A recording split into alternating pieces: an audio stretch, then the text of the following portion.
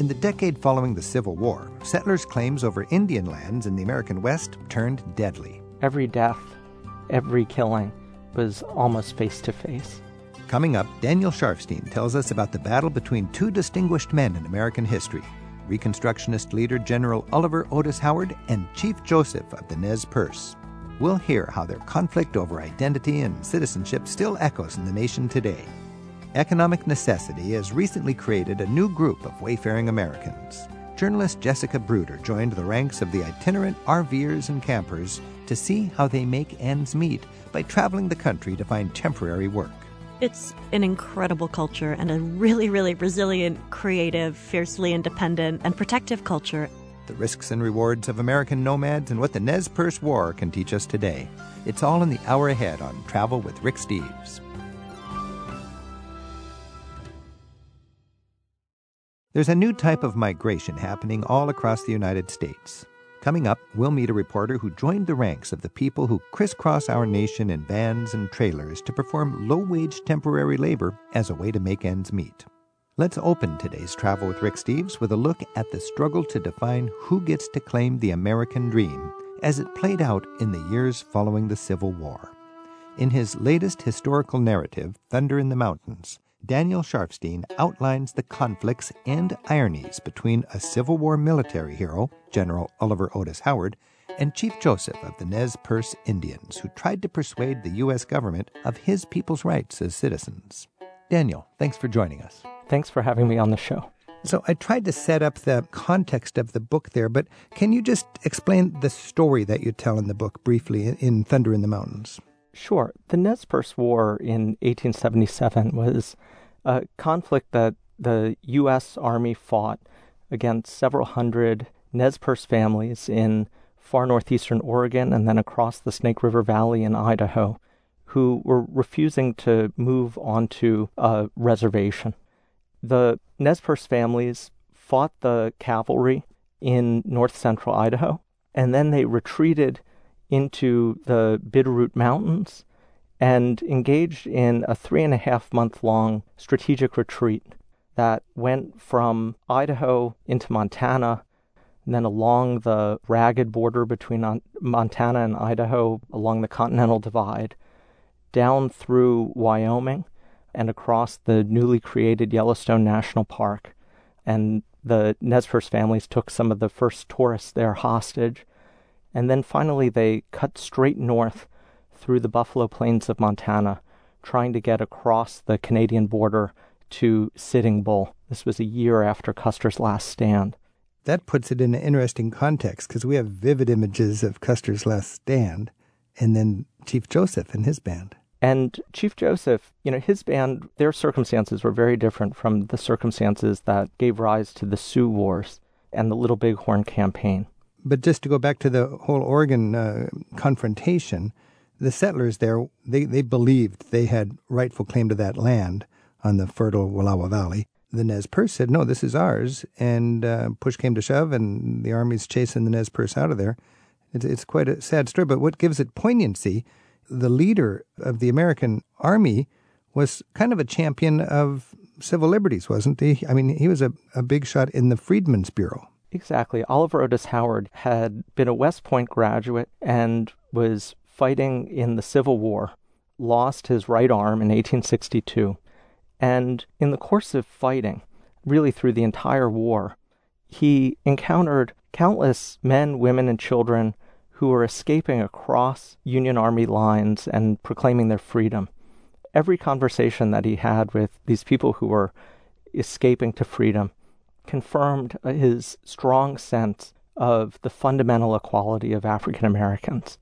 And after the war, it was only natural that he be chosen to lead the Freedmen's Bureau, which was the first big social welfare agency in American history. It was responsible for helping 4 million newly freed people navigate the path from slavery to citizenship. If we think about that moment, the Emancipation Proclamation and the 13th and 14th Amendments boldly pronounced liberty and equality as defining American values, but never gave those concepts precise meaning. These were concepts that had to gain meaning every day And the Freedmen's Bureau and Oliver Otis Howard had a crucial role in that process. So, for Howard, he poured a tremendous amount of resources into African American education. He tried to redistribute hundreds of thousands of acres of confiscated rebel land, although President Johnson rescinded that policy very early on.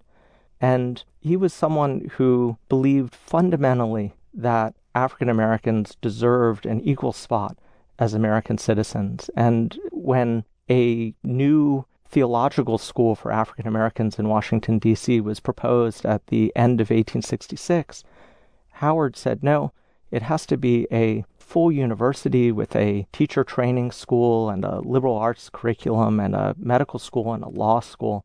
And it was named for him, Howard University. This is the Howard that Howard University was named after, which is emblematic of hope and progress and freedom and equality for Black Americans. Yet he ended up chasing Native Americans. Do you think much about what was his motivation? Was he just doing his duty and somebody said, okay, we have 4 million newly freed slaves, you need to motor this, and now we've got a group of Indians that won't give their land to the settlers, and you've got to motor that. How can one man be so exceptional in what seems like diametrically opposed initiatives? It's amazing. If you read Southern history, Howard is portrayed as, I'd say, a flawed hero. But if you look at Western history, he's much more of a villain. So trying to reconcile those two Howards was a big preoccupation for me over the course of the years that I spent researching this story. And to some degree, it was about doing his duty, but I think it was more than that.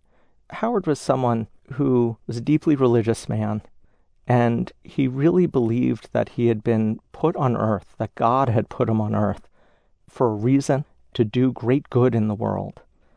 And he thought that Reconstruction was it. That was the purpose that had revealed itself, the path that had opened up. When Reconstruction failed and when the Freedmen's Bureau collapsed, it's an amazing thing. What do you do when, the thing that gave everything leading up to it meaning falls apart? I think he headed west and, he rejoined the active duty military. He was given command of Army forces in the Northwest. And it was almost like an exile. He was sent to Portland, Oregon, about as far away from Washington, D.C.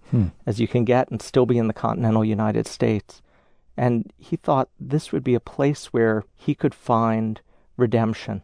He hadn't been able to redistribute land to African Americans, but he could establish Native Americans on small plots, turn them into farmers, and he thought that would lead to a path to equal citizenship. And he believed the alternative was war and genocide. And to him, this was a far more preferable and what he hoped would be a peaceful path. So he tried to make a peaceful, happy ending with Chief Joseph. He had some sort of high-minded ideals when he got into that challenge? Absolutely. Okay. He had negotiated a peace with the Chiricahua Apache Chief Cochise in the Southwest right at the end of Reconstruction. He had become kind of a lightning rod for opponents of Reconstruction, a very controversial figure. But that was a moment when he got some of his best press in years. We're learning about the Nez Perce War of the 1870s. This is Travel with Rick Steves, and our guest is Daniel Sharfstein. He teaches history and law at Vanderbilt University in Nashville. And he's written a book called Thunder in the Mountains to tell about what he discovered about the conflict when the pacifist Chief Joseph and the Civil War hero Oliver Otis Howard ended up at odds. We have more on this subject in the notes for this week's show, and you'll find that at ricksteves.com/radio. You've got a man that is deeply religious. His mission was Reconstruction. That fell apart, and then he finds himself looking for another mission that is in keeping with his values. He goes to the Northwest, and we've got this new kind of parallel challenge in our country as the Western movement is encroaching on Native American rights. And he encounters this Chief Joseph. Tell us a little bit about the personality of Chief Joseph, because when you think about famous Indians from the late 1800s, you got Sitting Bull, Geronimo, Crazy Horse, they're all famous for fighting. But Joseph was different, wasn't he? Joseph was a man of ideas, and fundamentally, he wasn't a soldier, he was an advocate. So when settlers, white settlers, started pouring into the Wallowa Valley in the early 1870s, Joseph had a choice. He could have gone to war, or he could have retreated into the mountains, but he took it upon himself to try and change the course of American policy. He had been told that there had been a treaty that had been signed in 1863 that had ceded the Wallowa Valley to the public domain, opened it up for settlement, but his people had never been a party to that treaty. So he decided to try and reach the federal government, try and communicate that his people had not been a party to that treaty and their title had not been extinguished to the Wallowa Valley. That's a tall order for a man who was about 30 years old. I mean, it's almost as if he's just standing up and saying, hey, this isn't fair. And there's a government, and they're trying to throw us off the land. And he actually had the awareness to think fairness matters, and he would speak out within the system of the encroaching white settlers. That's different than a typical Native American response to white settlers, it seems like. How did he even know to do that? I mean, he sounds like this is sort of setting the model of modern dissent. Hey, this isn't fair. We have a free nation. People have rights. I trace Chief Joseph's ideas and beliefs and his sense of the power of moral witness and dissent to a couple things. One is the Nez Perce peoples, the various bands, had signed an 1855 treaty. A few bands signed this 1863 treaty. There is an awareness of treaty rights and his people's sovereignty that really informed everything that he did. And when Indian agents wrote letters, their regular reports to the Commissioner of Indian Affairs, they would talk about what a strong treaty consciousness the Nez Perce peoples had. Was that a good thing, a treaty consciousness, or was that just meaning they're going to be big trouble because we have no intentions of honoring this treaty any more than it'll be helping our mission?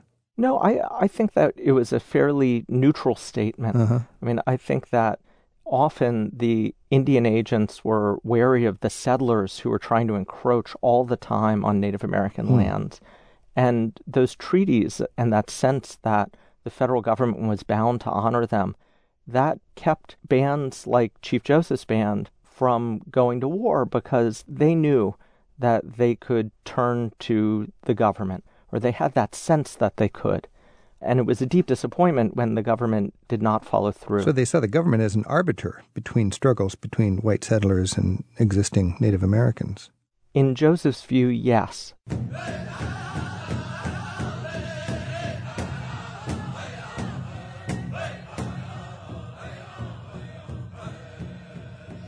There's more with Daniel Sharfstein in a minute on the clash between two American legends, General Howard and Chief Joseph, and what the plight of the Nez Perce says to us today.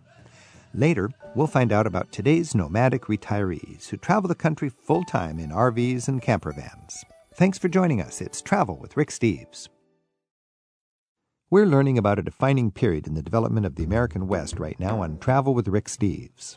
Our guest, Daniel J. Sharfstein, teaches law and history at Vanderbilt University in Nashville. His first book, The Invisible Line, A Secret History of Race in America, explores the racial history of 3 American families and won a number of awards for narrative nonfiction.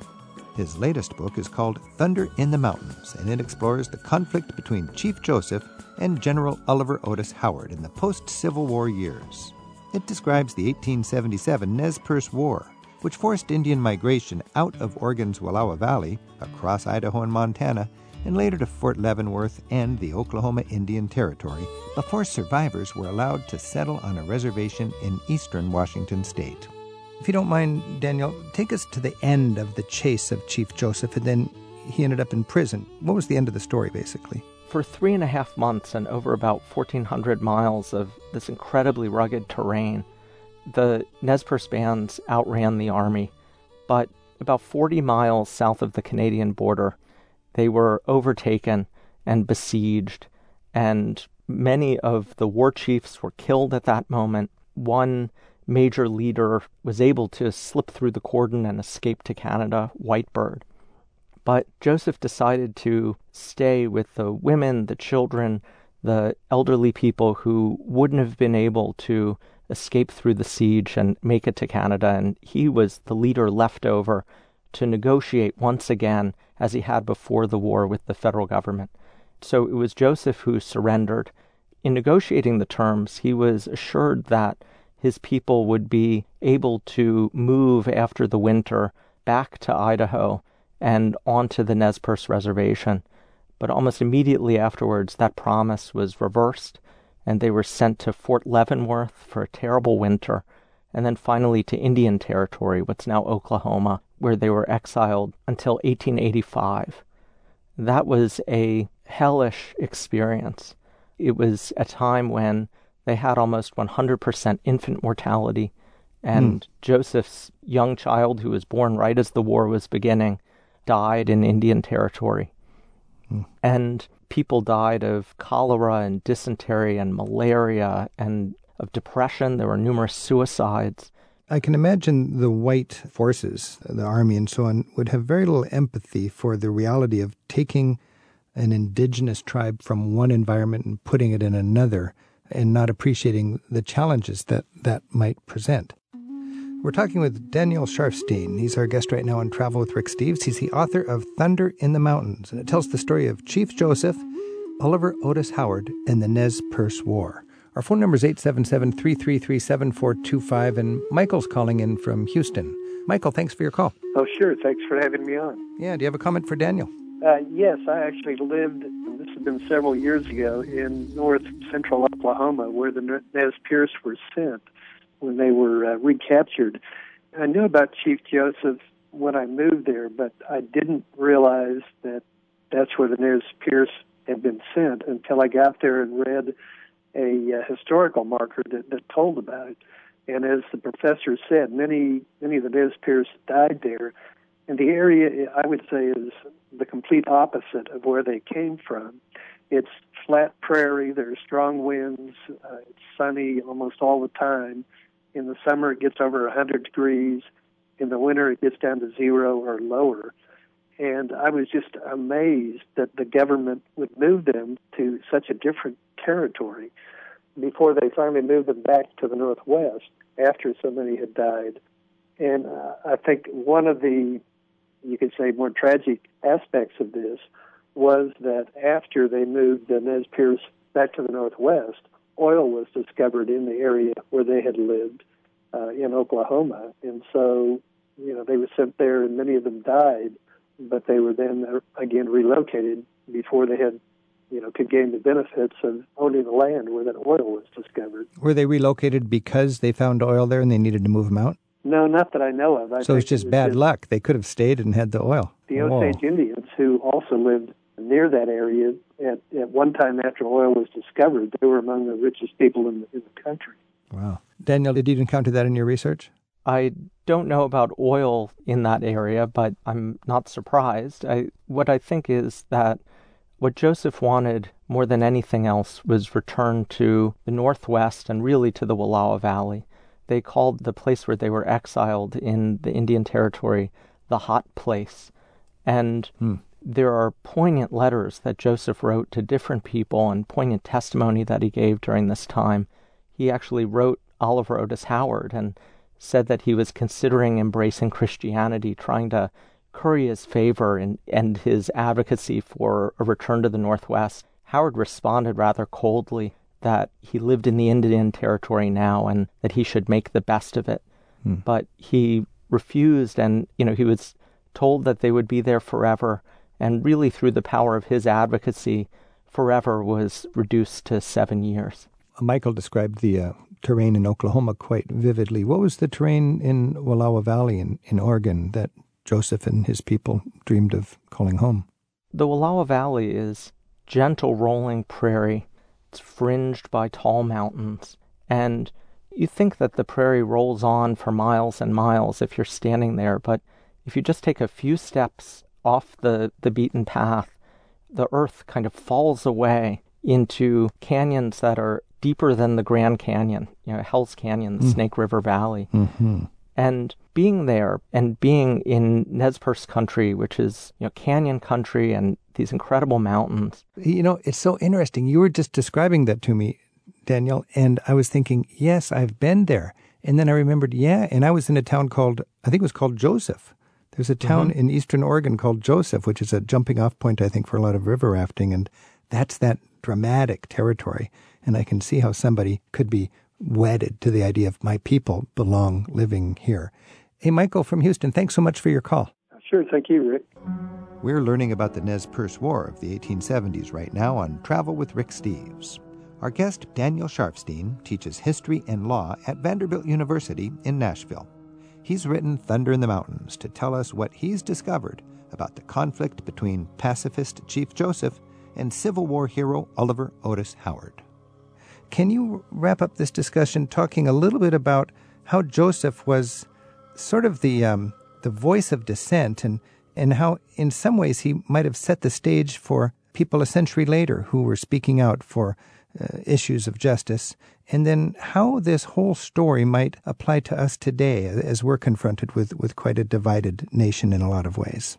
I think in many ways we're still fighting over the meaning of liberty and equality and the relationship between race and citizenship and the proper size, scope, and role of government.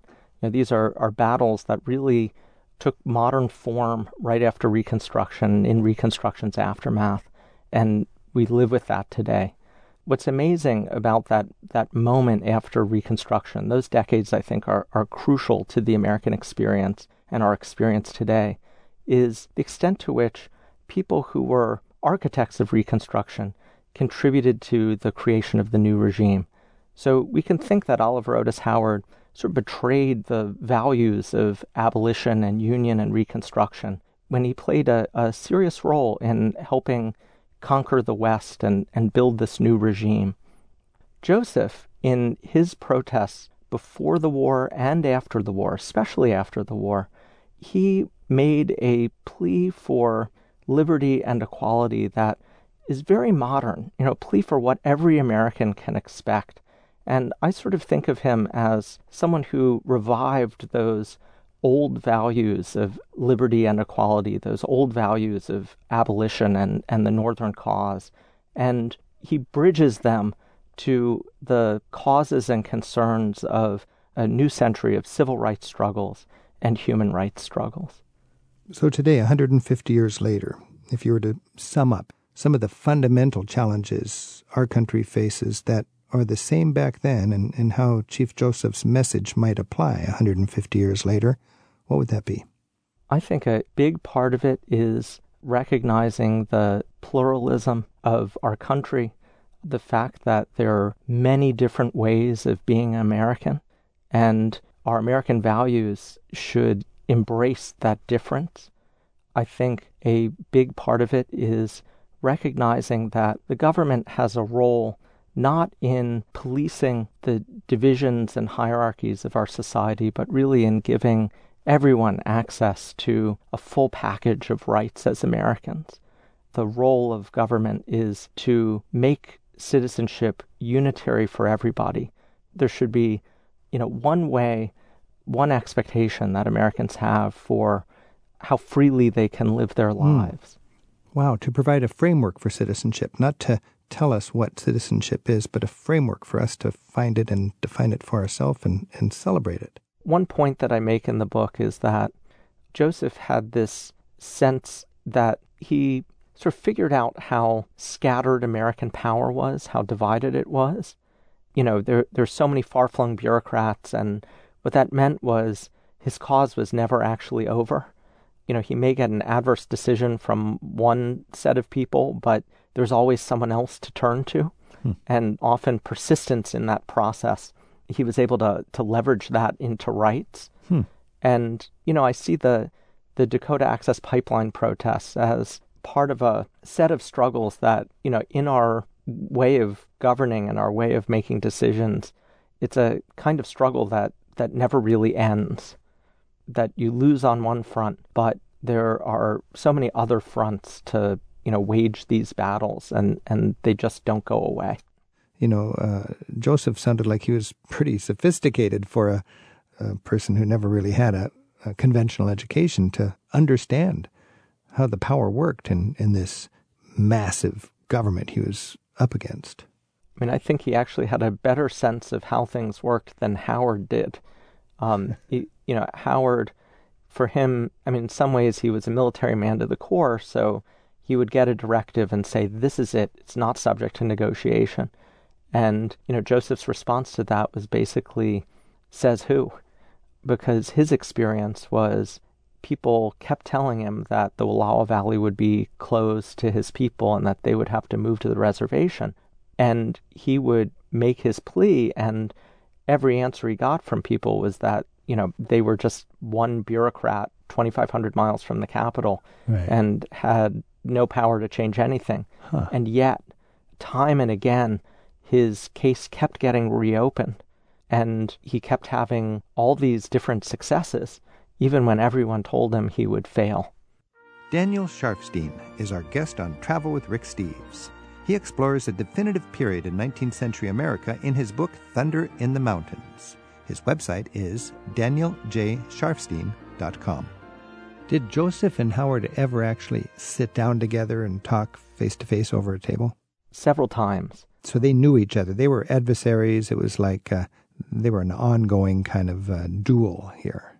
Well, initially Howard thought that it would be a friendly interaction, just like every other interaction he had had with Native Americans, at least to his mind. Joseph's people didn't give any real cause for alarm. They had been at peace with the United States for 70 plus years from the time that Nez Perce bands saved Lewis and Clark when they stumbled out of the Bitterroot Mountains onto the Weippe Prairie, freezing and starving. They were saved and nursed back to health by Nez Perce people. And since that point, into the 1870s, the Nez Perce people had prided themselves on never shedding white blood and prided themselves on their close and warm relationship with the United States government. It's interesting that there's all those struggles going on in a time that today, I mean, you just don't recognize the complexity and the poignancy of things happening 150 years ago in our country. Daniel, to be inspired by history and then to learn from it is so important, especially, I believe, these days. And you've done such a beautiful job of focusing on a slice of our history and our heritage that really doesn't get the attention it might deserve. Can we finish with just one spot? Pretend you're my tour guide and you want me to get excited about this story and to empathize with the struggles and the importance today. Where would you take me and what would we see? One incredibly powerful sight that I encountered as I traveled the entire Nez Perce Trail was the Big Hole Battlefield, which is right by Wisdom, Montana. The Big Hole Battle was a moment when the U.S. troops ambushed the Nez Perce families at dawn, early August 1877. They massacred women, children. It was a really horrifying moment. You go there today, and for one thing, you can see why the Nez Perce families camped there. It was a really calm, beautiful place along the Big Hole River. Nez Perce families had camped there thinking this was a place of leisure and peace. And when you go there, the locations of the Indian camp are approximated with frames, lodgepole frames for the teepees. You see these spectral frames, and you look at the hills from where the troops came from, and you get a sense of the possibilities that the Nez Perce families were hoping for and the ideals that they were trying to defend. You also get a deep sense of the horrors of this struggle. And you also get a sense of just how intimate the killing fields were. Nez Perce warriors, when they were remembering this fight, and Nez Perce women and children who also remember this fight, when they described it, they described recognizing people who were shooting at them. And I thought this was something that, how can you really recognize someone in the middle of a battle? But you realize that the space that people were fighting in was so tight that every death, every killing was almost face to face. Wow. To be standing there even with no context, it sounds like it'd be a beautiful moment. But to have that context, to understand the story and to go there, gives it poignancy, like I just think would really be rewarding. Daniel Sharfstein, thanks so much for being with us, and thanks for writing Thunder in the Mountains. Best wishes with your teaching. Thank you, Rick. Do not misunderstand me, but understand me fully with reference to my affection for the land. I never said the land was mine to do with as I choose. The one who has a right to dispose of it is the one who has created it. I claim a right to live on my land and accord you the privilege to return to yours. Professor Sharfstein includes photos of the people he writes about in Thunder in the Mountains on his website at danieljsharfstein.com. What have you learned or observed in your own travels? Send us a haiku poem about it. There's a link for sending us yours in the radio section at ricksteves.com. Here's some examples of what our listeners are writing. Leo Watson from Rochester, New York, enjoyed visiting in an area of Bulgaria where time-honored traditions are practiced early in the day. In Plovdiv's Rose Valley, pick the petals before the sun dries their love oil. Celeste Sanford from Kentville, Nova Scotia, paints a sunrise scene for us. First blush of sunrise sweeps across quiet water, then bursts into flame. And Bruce Wang from Rockville, Maryland, sends us this haiku from the fjords of Norway. Radiant sunrise ascends over Sognefjord. Slumbering trolls snore. You can call them travelers, nomads, modern American gypsies, or even work campers. Jessica Bruder tells us about her time among the people whose retirement years are spent in RVs and trailers crossing the country, not so much for the pleasure of a road trip, but to find seasonal work to help them afford to live. We'll hear what it's like to survive 21st century America in Nomadland. That's next on Travel with Rick Steves. We're at 877-333-RICK. An extended road trip can be an exciting way to get a change of scenery. But for some Americans, living on the road in an RV or trailer is part of what's required to survive. Many of them look for temporary and seasonal work because their diminished income after retirement just isn't enough to live on. Journalist Jessica Bruder got to know this itinerant workforce up close. For 2 years, she logged more than 15,000 miles in her own converted van and stayed in campgrounds and worked alongside them. Jessica profiles the people she met in her book, Nomadland. Jessica, thanks for being here. Thanks for having me. Whoa, what a phenom here, this Nomadland. I didn't realize there's a whole parallel society of people who are generally older that are working to subsist, moving from place of employment to place of employment in RVs. What is the basis of this? What is going on in our country where we have this sort of change in the economic design of things, especially for people in their golden years? Yeah, all sorts of stuff is going on. I mean, when I used to see RVers, I just assumed that they were the last of the great pensioners going to Old Faithful or Niagara Falls and just tootling around and enjoying themselves. But the more I learned when I started looking into this is, if you think about it, we've seen so many things that have made it difficult for people to retire happen in this country. We've seen pensions give way to 401ks, which put a lot of risk on workers rather than on employers. We've seen the Great Recession decimate people's savings and often basically just cause the housing equity they plan to retire on evaporate. We've been in a culture where for such a long time wages have been stagnant. I mean, our federal minimum wage is $7.25, which still blows my mind, incredibly low, while the costs of housing are increasing. Consequently, people who don't have a pension to support them, cost of housing goes up, but their income doesn't go up. Their income probably goes down, and they end up homeless, looking for work to supplement a meager Social Security. What do people make per month on Social Security? Oh, it's all over the map. I believe the average is around $1,200, but I met people who are making $500 or less. So you can't live on $500 a month. So that sort of helps out, but you've got to get out there and at $7.50 an hour or whatever you can manage, supplement that. Absolutely. And for people who are lifetime low-wage earners, since Social Security is based on your lifetime of wages, people just, they're not going to get a break once they're older. In your book, you call it Give Up the Stick House and Hit the Road in Search of Work. Stick and brick is what the RVers call it. Is that right? Stick and brick. Yeah, to distinguish that from their homes. So these people will not call themselves homeless. They call it houseless, and that makes perfect sense to me because they've got transportation and shelter. You just brought something up earlier, Jessica, about there's no more pensions, but now there's the 401k. Explain the dynamic of that. What was the situation with pensions?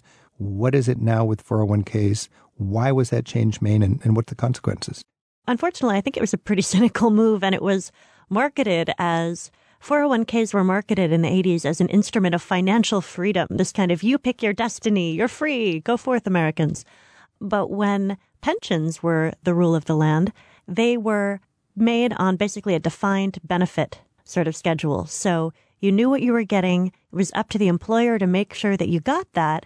And really, under the guise of freedom, that risk was outsourced to the shoulders of the worker as 401ks became the rule. So if you're an impoverished older person who wishes you were actually retired with an income, you could feel like you've been scammed out of your pension and into 401ks that doesn't do it for you because you never made enough money to put that away. Yeah, absolutely. Is it a triumph for the employers? It's absolutely a triumph for the employers. And it's part of the erosion of the rights that the labor movement has won for us over the past decades. I mean, who remembers the 40-hour week? It already seems quaint, right? I kind of feel like retirement is going the same way. And so what's going on with retirement now? Because retirement used to be a different thing than it is today. Today, Americans over 65, a lot of them still have to work. Yeah, and we're living longer and longer. And a really interesting phenomenon I saw, too, was a lot of older single women on the road. And when you think about it, again, because of the gender wage gap, women's lifetime earnings lower than men's, so they get less Social Security. They spend a lot of time out of the workforce doing unpaid labor as caregivers. They live longer than men. So it's pretty incredible. There's a lot of solo women out there. So there's a lot of people looking for temporary work to supplement their Social Security check that can't afford a home, and they're living out of an RV. Roughly how many people are we talking? Okay, so this is a really challenging number to address because everybody is quote-unquote domiciled somewhere. To get by in America, you need an address. You need it for your driver's license, your insurance. So I would guess, just anecdotally, based on things from employers, we're talking at least tens of thousands, and that's a conservative estimate.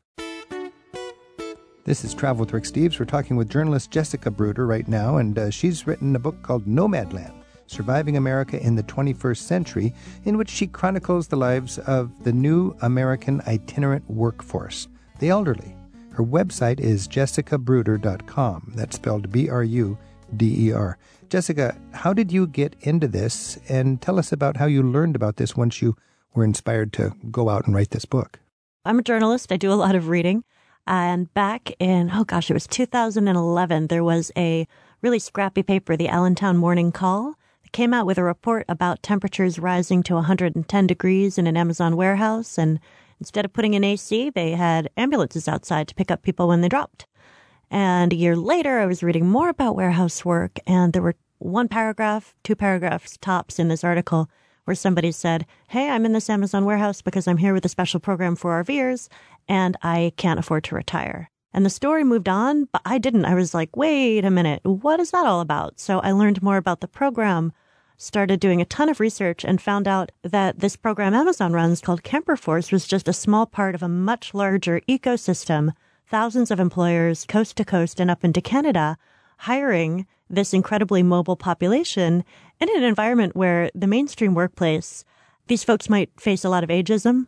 And suddenly, here is a network of employers that's welcoming older folks with open arms. So let's talk about that a little bit, because if you are an employer and you hire a temp worker, there are some advantages. They don't organize. You're not dealing with unions. You don't have a lot of perks and benefits you got to give them, certainly no health care. And it can be seen as an employer as a very easy way to fill the spikes in the demand of labor in your work economically. Absolutely. Amazon might have a huge demand for labor at Christmas time and less elsewhere. So all these itinerant laborers will realize, hey, this is the time to go to Amazon now. And then in the summer, it might be agricultural work or something like this. Give me the description of this, what Amazon would call Camper Force. Sure. But also it's worth noting that this is just a tiny part of the fact that so much of our workforce is going towards independent contractors right now. And why is that? because it's so much more beneficial for the employers and an employer's market to not have to provide benefits of any kind and to have at-will employees where you really don't need any reason to terminate them. It's just the ultimate in a flexible workforce. At-will employees. What does that mean exactly? At-will means you can be terminated without cause. So many of these work camping jobs, the folks are working at will. They are told you will probably get X amount of hours a week, and often they travel great distances to reach the job. And if the employer decides that they're no longer needed, or they just feel like cutting them, there's no obligation to deliver on the work. So what are some examples of sources of employment for itinerant senior laborers? There is the Amazon Camper Force. That is something that exists in the 4 months leading up to Christmas, where people do pick and pack on 10-hour shifts in the warehouses. Make sure you've got good sneakers. You could be walking 15 miles a day or more on concrete, which is not so nice on an aging body. Now, would this be kind of a 9-to-5 shift, or do they do it at different times of day?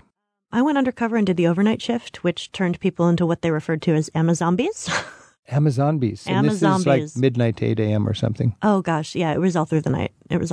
So just one shift comes, another shift goes. Yeah, absolutely. The warehouse does not ever shut down. So that's one big source of temp work. What are some other examples? There is the annual sugar beet harvest up in the Red River Valley. People work on ground crew. You're shoveling sugar beets out in the cold on a 12-hour shift. That's pretty intense as well. There are people guarding the gates for Texas oil fields. There are people doing campground hosting, which is a really interesting one because it looks very quaint and the jobs are often advertised as something that kind of feels like summer camp, like, hey, you're getting paid to go camping. But in this kind of camping, you're cleaning toilets 3 times a day. You're shoveling out fire pits. You're dealing with rowdy campers. And you're only allowed to invoice for a limited amount of work hours when, in truth, you're on site for many of these people 24/7 because you're living there. So if somebody wants to buy firewood from you at 2 a.m. and they're banging on the side of your rig, good luck telling them no. How would somebody who's looking for workers spread their news, and how would somebody who's looking for work network and know what's out there? Are there magazines? Are there websites? How does all this connect? Yeah, there's a website called Workers on Wheels. There's another site called Work Camper News. And they solicit advertisements from tons and tons and tons of employers. There's also just a huge word of mouth network. People who are work camping get together on Facebook and in all sorts of online digests. This is Travel with Rick Steves. We're talking with Jessica Bruder. Her book is Nomadland, talking about the senior itinerant labor force here in the United States. Our phone number is 877-333-7425. And Nancy's calling from Sandwich in Massachusetts. Hi, Nancy. I was just wondering, how did people view you, or how does society view this? Like a vagabond, or just, normal people using a camper and traveling? Well, Nancy, it's really funny you use that word because I just remember when I met one of the women I interviewed for the book, she said, "You're going to make us out to be a bunch of homeless vagabonds." So that concern of stigma is definitely there, particularly with the ongoing criminalization of homelessness all over the country, where people are being told they can't sleep in their vehicles in cities all over the place. So I think it really depends on what strata of the community you belong to and what rig you're in. I know a woman who lives in a van and was speaking to a bunch of folks in sparkly new RVs around a campfire. And when they asked her, "What kind of rig do you live in?" and she said a van, they actually left their own campfire. Wow. So there is stigma and there is prejudice out there. And I think depending on how old your rig is and what you're doing with it, it can be a real challenge. Well, thank you for your answer. Thank you for your call, Nancy. Adair's calling from Los Angeles. Adair, thanks for your call. Hi. Yeah, I'm wondering how many of these people might have considered becoming expats and moving to other countries. I'm sure they might not have the means to get to the other countries, but, like Mexico has a lot of expats, and I know Cuenca, Ecuador is really high on the list. In other words, Adair, if you have a humble retirement here that doesn't quite pay the bills, you could move south of the border and live more comfortably on that X amount of money per month. Right. I'm just wondering if these people have considered that, or did you get into that at all? And if you know much about the expat community around the world of American seniors. Well, I know it's growing, and I think it's fascinating. And one little area of overlap, which isn't quite what you're asking, is I know tons and tons of people who go to Mexico to get their dental work done. People pretty much going there in caravans. But I think for a lot of these people, it's a matter of what the startup costs to actually get out there would be like that largely would put it out of reach. Okay. What about tiny houses? Well, in a sense, these are tiny houses on wheels. They're tiny houses without utility costs, without property tax. There's definitely some overlap there. And those tiny houses can roll to the seasonal sources of income. Absolutely. Adira, thanks for your call. Thank you. The people staffing that farm stand or Christmas tree lot, or taking your tickets at a NASCAR race or carnival, or even selling firewood, cleaning toilets at the campground you're staying at, just might be some of the work campers Jessica Bruder writes about in her book, Nomadland. She's here on Travel with Rick Steves to tell us how they get by as a sort of underground community of temporary laborers and travelers. Jessica includes articles she's written about UPS drivers and Amazon warehouse workers on her website. That's jessicabruder.com, spelled B-R-U-D-E-R. And Jessica tells us about her 19-foot, 1995 GMC Vandora in a web extra to this week's show at ricksteves.com/radio.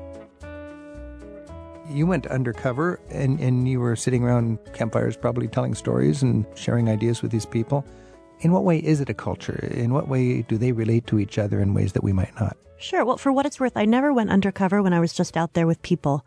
I only went undercover when I was in a closed work environment, like the sugar beet harvest or Amazon. Whenever I went and spoke with people and was out there in my van, they knew exactly what I was doing. Mm-hmm. They're civilians.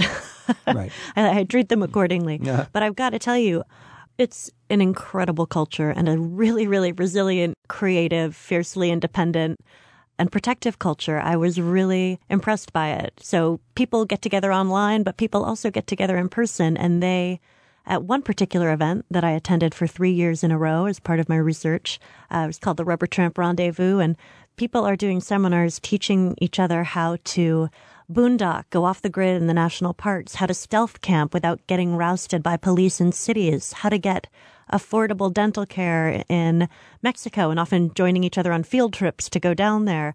You could carpool it down to Tooth Town south of the border and get your fillings done really cheap. The Molar City. The Molar. That's fascinating. You went to a convention, itinerant labor convention, and they had all these, they're smart people that are living out of their RVs for financial reasons. They're brilliant people. Yeah. And some of them are working and others have just made their overhead so low that they can pretty much go financially dormant. There's a whole mix. Do employers provide kind of a campground for the trailers if they need to encourage more people to come? I mean, I can imagine an employer thinking, this is great, we need 500 workers. They would want to have a place where people could plug in. Do they actually create these trailer towns that are temporary workforce hamlets? Yeah. So in the case of Amazon, they had briefly spoken about building their own, but I think found it was easier to contract with RV parks in the communities surrounding their warehouses. Mm-hmm. And keep in mind, for some of these jobs, I was up at the sugar beet harvest. An RV park can be a bit of a euphemism for a field with electrical plugged in it. So basically, you need a place to park and plug in. And to plug in. That's Absolutely. all. That's all you need. That's what you get. Let's talk about the reality of people who, when you're in your 70s, especially when you're in your 70s doing hard physical labor in a lot of cases, you've got the reality of health care and your body is falling apart and you don't have more money, you have less money. What is the reality when you're 75 and going to work every day, standing and moving things around and hoping the employer doesn't notice that you're not able to do it physically and that you're having to sign away your rights so you can't, complain to your employer that you got injured? What kind of empathy did you gain for people in this situation? Oh, a ton, because I've got to tell you, when I was out there undercover on a couple of these jobs, my body hurt, and I was 37 at the time. I met people who were, again, walking 15 miles a day on concrete floor and getting plantar fasciitis. I met people getting trigger finger from using the handheld scanner guns. I met people getting slip and fall injuries on the slick floor at the beet harvest. People getting hit in the head with cardboard boxes at Amazon. It's incredible, the persistence of these folks. And this is a generation that doesn't really abide complainers. So you're not going to hear them whine about it. They get up and do it again. And I think that's why the employers like them so much, is because of that can-do attitude.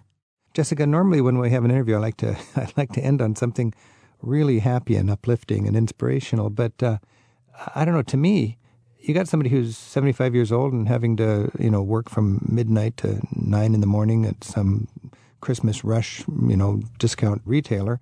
And then 5 years go by and you're not getting stronger, you're getting weaker. You're not getting richer, you're getting poorer. What is the end game? Is it only sadness? It's not only sadness, but I've seen my fair share of sadness. There are a couple people I talked to for the book who are no longer with us, and a woman I talked to all the time was recently parked next to an RVer who was having a tough time. He was also a bit older and low on cash, and she didn't see him for a couple days, and then there were flies on the screens, and she called the police, and he was gone as well. So while I have seen people get off the road, and I have seen people find other things to do, it's a really complicated picture, and I don't want to give away the end of the book, but it actually doesn't have a super depressing ending. There's something kind of cool and happy that happens, but I can't tell you what it is. Well, Jessica, whether there is a happy final chapter or not, I just think it's really important that you've raised awareness of this dimension of our country as we as a nation struggle to give people the opportunity to work hard and have dignity and self-respect, especially in their golden years. Jessica Bruder, the book is Nomadland, and thank you so much for learning about this and sharing it so eloquently. Thanks for having me here.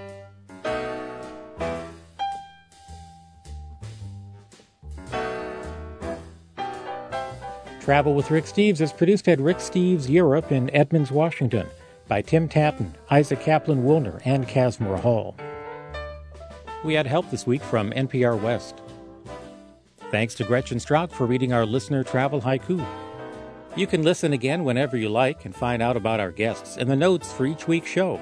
Rick also has an app for your mobile phone with self-guided walking tours to many of Europe's most popular destinations. You'll find it all in the radio pages of ricksteves.com. We'll see you next week for more travel with Rick Steves. Rick Steves has spent a third of his adult life in Europe researching and writing guidebooks. Europe Through the Back Door teaches the skills of smart travel. Travel as a political act adds meaning to the journey. And Rick Steves' best-selling country, city, and pocket guidebooks cover every corner of Europe. To learn more, visit the travel store at ricksteves.com.